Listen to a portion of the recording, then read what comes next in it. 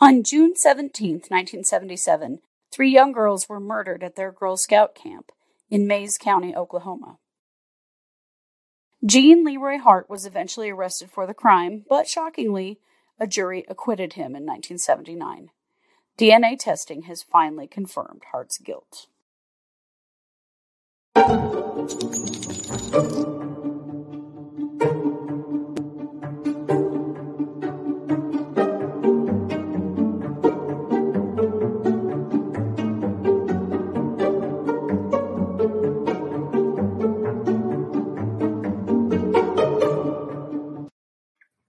Hey everybody, welcome to True Crime Paranormal with the Psychic Sisters. I'm Christy Brower, here with my sister, co-host, and partner in crime, Katie Weaver, and her very naughty son, Bruno. Bruno is joining me. I'm trying to hold one of them because of the wild rumpus going on the floor. They're so naughty and loud. So, yes, welcome, Bruno. He is joining me to try to shut down the fighting for a few minutes. Oh, Bruno, sweet boy. Well, I'm sure everyone is thrilled me. to meet. Yeah. So, other than that, how are you? I'm great. Yeah, for sure. I'm excited to go watch some more softball because we just cannot get enough, apparently. I'm still recovering from the last sunburn. Addicted, that's all I'm saying. Well, this is our Wednesday episode, and we have some interesting stuff to share with you. So we're going to start, Katie, with an MMIW segment from you. Yes.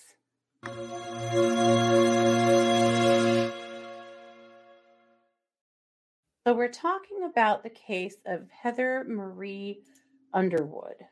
I'm going to show you her missing poster here. Heather went missing quite a few years ago, and there's been nothing. So she actually was in Arizona. She was traveling to California, and her car was found, but she was not, and she has never been heard from again. Not good. No. So she went missing, they believe, on the 13th of December, 2020, give or take maybe a day or two. She was 45. She'd be 47 now. She's around 5'2", about 190 pounds. So she was coming from Casa Grande, Arizona, but I believe they actually did find her car in Arizona or in California. Okay. So she's from the Gila River Indian community. She does have some tattoos. She has a hibiscus flower on her outer calf. She has a star on her back shoulder. She has some pretty specific medical needs and should be in need of medical care. Oh, and that's one of the biggest concerns her family has because they have no idea where she is or if she's getting that care. Very unlike her to just go off the map like, so many other cases that we cover that they go, well, maybe she just didn't want to know you all anymore, but no, this wasn't like her at all. But she's just gone. And it's been 2 years now, and they still have absolutely nothing. That is terrifying. Mm-hmm. Yep. So there's not a lot more to go on other than that. But when I saw this one, I just felt really drawn to Heather and really wanted to share her story. So I'll just put up her poster one more time. So take a good hard look at her. Again, they think she went missing in the Huntington Beach, California area. I believe that's where her car was found. But that's it. Somewhere around November 2020. Somewhere around December 2020. Yeah. Okay. Well, if you know something, speak up. And it sounds like there was also somebody who thought they had seen her in El Cajon, California. So in that general area, at any rate, that's where she seemed to have been seen last. So okay. Speak up, because these are those cases that get absolutely no attention whatsoever. Right. And it's very likely that people in that area did see something, and didn't don't know that anyone needs to know that information because these cases just aren't getting any kind of press. They're not getting very much police coverage, just nothing. So at any rate, take a look. Yeah. And you never know when somebody might recognize someone or, know something. So definitely, if you know anything, even just call your local police. They can get you connected up with the right place. Most definitely. Yeah. So, of course, holding space for Heather's family that they get some answers. Yeah. Yeah. Okay. Well, I'm going to kick the mic back to you for your main case. Okay.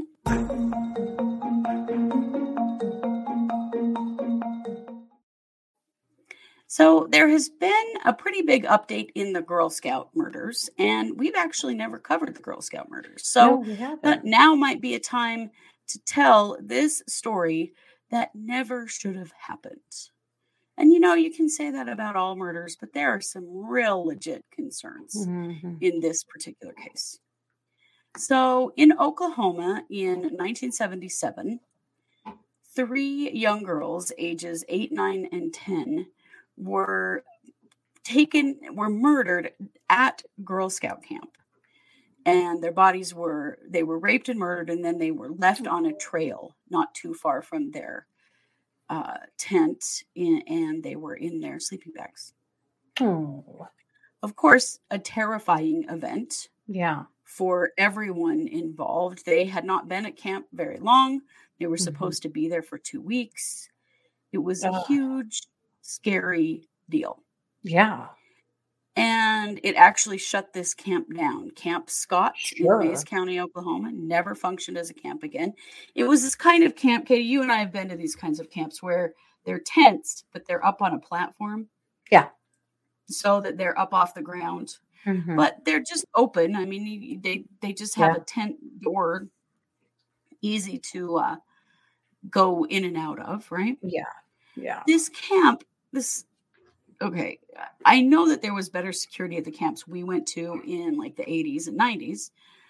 At this point, there was no one like standing guard around this place.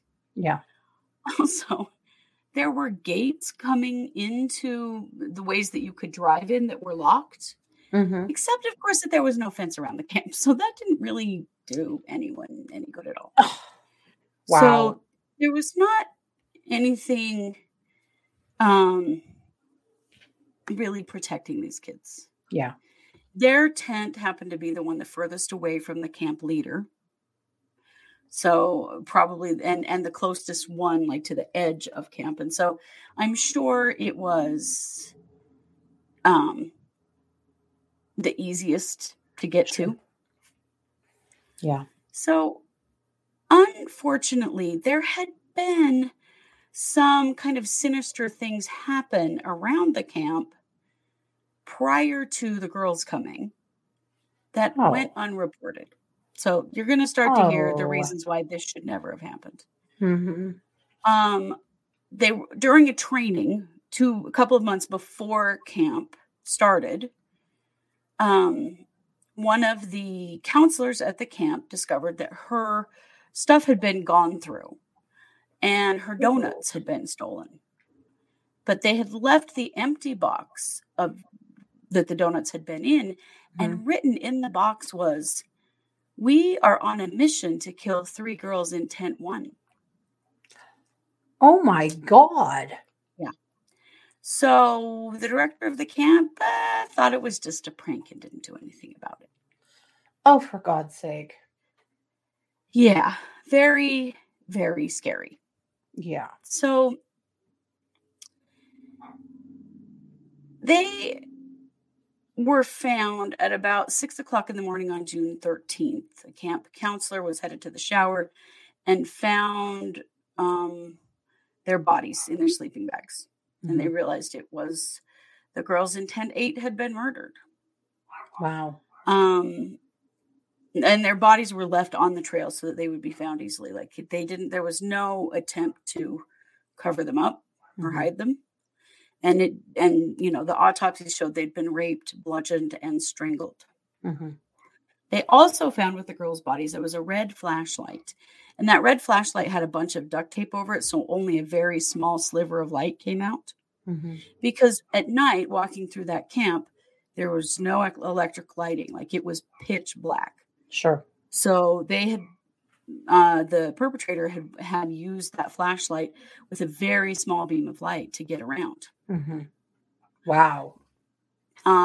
There was a fingerprint on the lens of the flashlight, but it has never been identified. Mm-hmm. There was a footprint from a 9.5 size shoe, and there was blood in the tent. Mm. Between 2:30 and 3 a.m. on that morning, somebody nearby had heard traffic Mm-hmm. on a road near the camp. One of the other counselors had heard some moaning in the night that they assumed to be an animal. They didn't go check on the girls. My God. Somebody also saw someone moving through the area with a very small light. Now, they had been up and down with some of the girls, like going to the bathroom and laughing and running around and stuff. And so, they probably thought maybe this was just the kids messing around. Yeah. But they really didn't go check. Mm-hmm. But let me tell you why this really should have never happened. So enter really the only viable suspect in this case, Jean Leroy Hart. Jean Leroy Hart was a convicted kidnapper and rapist Of who course. escaped from the Mays County Jail in 1973 Oh. and had been on the run this whole time. He grew up about a mile from Camp Scott. Oh my gosh. Yeah.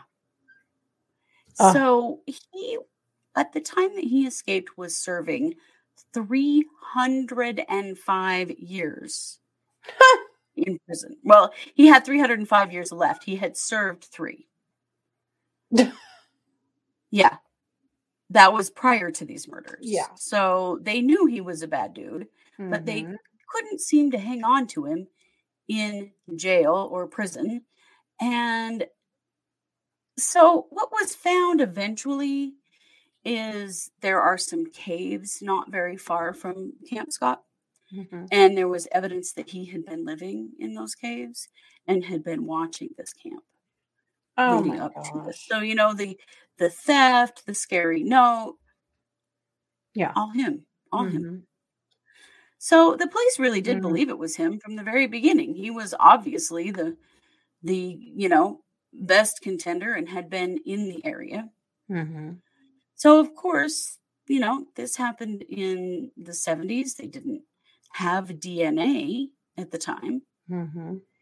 And so they did try him. So they did catch him. They did catch him, yes, and they did charge him, and they did take him to trial. Mm-hmm. Now, the prosecution wanted to move the trial out of this county because Jean Leroy Hart was kind of a well-known football hero in high school, and yeah, right. The prosecutor was worried that maybe they couldn't get a jury that wouldn't have some bias in his favor. They didn't get the new jury. My And God. the jury acquitted him. But he Now, was already in jail, right? I mean, yes. So he's right. serving out his 305 years, but they Sure, but acquitted him. still, yeah. And then basically this case went cold because what the hell? What are they going to do now? Yeah. There had been accusations and letters and various things about other suspects, but really it was so clear that it was him in this situation. Yeah. Here's the real kicker. In 1979, the same year he was acquitted of these murders, he died of a heart attack in prison. Oh. He had done about an hour of weightlifting and jogging in the prison exercise yard and died of a heart attack. So, he really never came anywhere close to serving anything, yeah, that made anyone comfortable about this situation. But here you have, obviously not good security at this Girl Scout camp. Yeah. Threats leading up to camp that were not acted upon. Kids that were way too far from their adults. And then you have a convicted rapist and murderer who had been on the run for 4 years, living in a cave near the camp. Spying on the camp. Yeah. So the whole Oh. system really collapsed Mhm. to the detriment of these three young girls, Lori Lee Farmer, Michelle Heather Goose, and Doris Denise Milner. So they started doing some DNA testing in 1989 on this case. Oh. And um, he he was indigenous. And so they were able to narrow it down that the DNA was from a person who was indigenous in the United States. So in 2008, they did some more DNA. Just as technology gets better and better, right? Mhm. Um, they tried some other DNA they had on a pillowcase. It was too degraded, too deteriorated. They couldn't find a profile. And then in 2017, $30,000 in donations were raised by the sheriff in this area because this case has haunted Mays County. Right. Like, this was such a shocking, horrible crime. And then the guy they know did it got acquitted. I cannot Mhm. imagine how frustrating. So the No. sheriff in that county, they worked and raised $30,000 to do the DNA testing and use the latest, most advanced testing. Mhm. That we didn't actually get results on that until 2022, like last week, Wow. which is kind of weird. But turns out, big surprise or not, the DNA is Jean Leroy Hart. So finally, Yeah. so long after the fact, they determined that he in fact was the killer all along. Mhm. Wow. Sadly, died in prison in 1979 and never really faced justice for this. But at least we know, I guess. Mm. Let me show you some pictures. These are the girls. Oh. They were just little girls, 8, 9, and 10. Yeah. Wow. But, it's a DNA for the win, It kind of. is. It is. At least now we know. But I cannot imagine, Mhm. being the police officers and the prosecutor that worked this Yeah. case originally, how frustrating this must be that he was acquitted all that long time ago. Yeah. And his poor family had to, or poor families of the kids had to go through all of that. Now, two of the families have really gotten involved. Richard Goose, he went on to help the state legislature pass Oklahoma Victims Bill of Rights. Oh, wow. And he also helped to found the Oklahoma Crime Victims Compensation Board. Wow. And another parent, Sherry Farmer, founded the Oklahoma chapter of Parents of Murdered Children, which is a support group. Mhm. So the families, obviously try to put their energy into making things better Yeah. and helping future crime victims. But this was It sounds like they definitely, did, but yeah, they did. But yeah. these murders should have never happened. No. No, they should not. The families actually Wow. sued the scout, the camp, Mhm. because of how far away the kids were from the Yeah. camp counselors, but they lost in court. Really? Yeah. Oh, wow. But, uh, just having gone to camps ourselves, Mhm. there was definitely, probably because of this case, more safety measures in place Mhm. and actual Mhm. fences with locked gates and, Yeah. and more Yeah. counselors around, closer to, Mhm. spread out in between the tents with the campers themselves and things. So, Mhm. I mean, that but that camp sounds a lot like the Girl Scout camp we attended when we yes, were it little does. girls. It's It quite sounds a similar. lot like it. Yeah. It is. Huh. Yeah. So Well, how sad. there Wow. you have it. Um, Part is guilty, Yeah. if it helps. I don't know. Yeah. All right. Well, I know we now have an update from you, and I cannot remember what Well, it segment is a you're doing. DNA for the win. It is a DNA for the win. Gotcha. Mhm.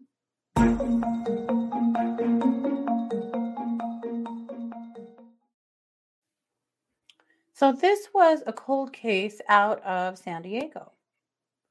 In 1988, on May 2nd, Diane Dahn did not show up for work. Mm. Very unlike her. This is Diane. She was also a violinist and a mother of a 2-year-old little boy. Oh, wow. One of her coworkers went to her house, was one of her friends, went to her house to see what was up because it was very unlike her to not show up to work. Sure. And her 2-year-old was wandering her house, her apartment, and she was dead in her bedroom. Oh, no. She'd been bludgeoned and stabbed to death, and her death was ruled a homicide right away. But they had nothing. And they have tried and tried and tried to come up with a suspect. Her son was 2 at the time. He is now 36, I believe. And he has continued to ask questions all of this time about Sure. what happened to his mother. Oh, Well, he was adopted by a family friend and was able to see his grandparents and biological family and, remain connected to his family, but also grew up without a mother. And mm, of course, doesn't remember her because he was 2 when she died.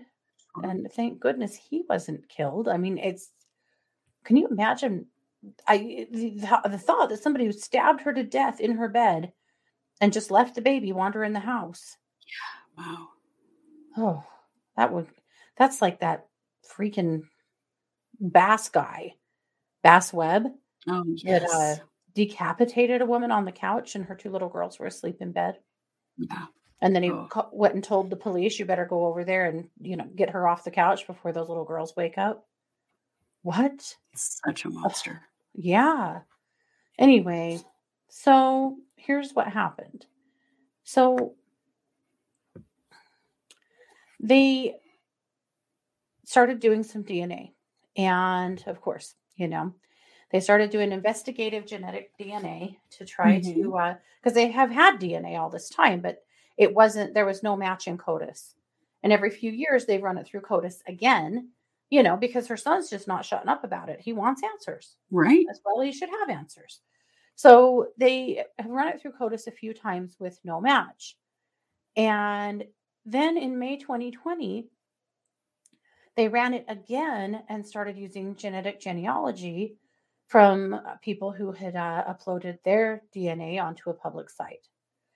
And they were able from there to start creating a profile. They created 9 family trees with 1,300 people connected and kept narrowing it down, narrowing it down, narrowing it down. Finally, were able to get to people who were his family, the perpetrator's family, Mm-hmm. and actually asked them for uh, swabs of their DNA, and they gave it. Mm-hmm. And they were able to prove that the person who killed her was a man by the last name of Robertson, who was her neighbor. Oh, my God. And they're not entirely sure. His name was Warren Robertson, Mm-hmm. as a lot of these assholes go. He's dead. Ugh. But they at least now know. They don't know. They haven't been able to put any connection together. Her family didn't know him. Her friends didn't know him. The only connection they could make is that they both liked going to the track and watching cars race. Mm. That's Well, about yeah. it. I mean, why? They don't know. They still don't ever. They don't know why, but they do know who. Finally, so they also said that they do not believe that he was involved in any other crime. Well, at least as far as this DNA is now in CODIS and it's not matched up to Mm-hmm. anything else. So they think that that's true, that he wasn't Wow. involved in any other crime. They actually did exhume his body to make sure that they had an absolute clean sample to know for sure that it was him. And it was. Wow. So after all of this time, 36 years later, a little boy has the answer about who killed his mom while he was probably sleeping in that house with her. Probably. Wow. Yeah. It has to be at least some level of relief for him to at least know who. I think so. I hope But the so. fact that he will never know why, Hmm. because that's just a thing, we need to make sense of it, not that murder Yeah. ever makes sense, but to understand what was going on between this person and his mom. Why Yeah. did this man kill her? That's Hmm. still gotta just really bother him. I'm sure. I'm sure. Yeah. But there is that much closure for her family. So there you have Wow. it. DNA for the win. Wow. Well, we've had quite a bit of that today, haven't we? Yeah. Yeah. Well, thank you for that, Katie. This is Yeah. our Wednesday night case. We will be back tonight for Wednesday night case updates. Lots of Hmm. interesting things happening in the true crime world. That's our live stream at 7 p.m. Mountain. Yeah. We will be back on Thursday night at 7 p.m. Mountain, again with a live stream we call the Psychic Hour, and we will be doing marching orders for May. So that's just a reading by Hmm. sun sign for May about what we need to know going into this month. Yep. Yeah. Well, thank you all for being here. We are True Crime Paranormal with the Psychic Sisters. Don't forget to like, subscribe, share, and comment. And, if what we do is interesting, be sure that you're passing us along to people who may be interested in us as well, because that Yeah. helps us to grow. It sure does. Yeah. Well, you guys, thanks for being here. Yep.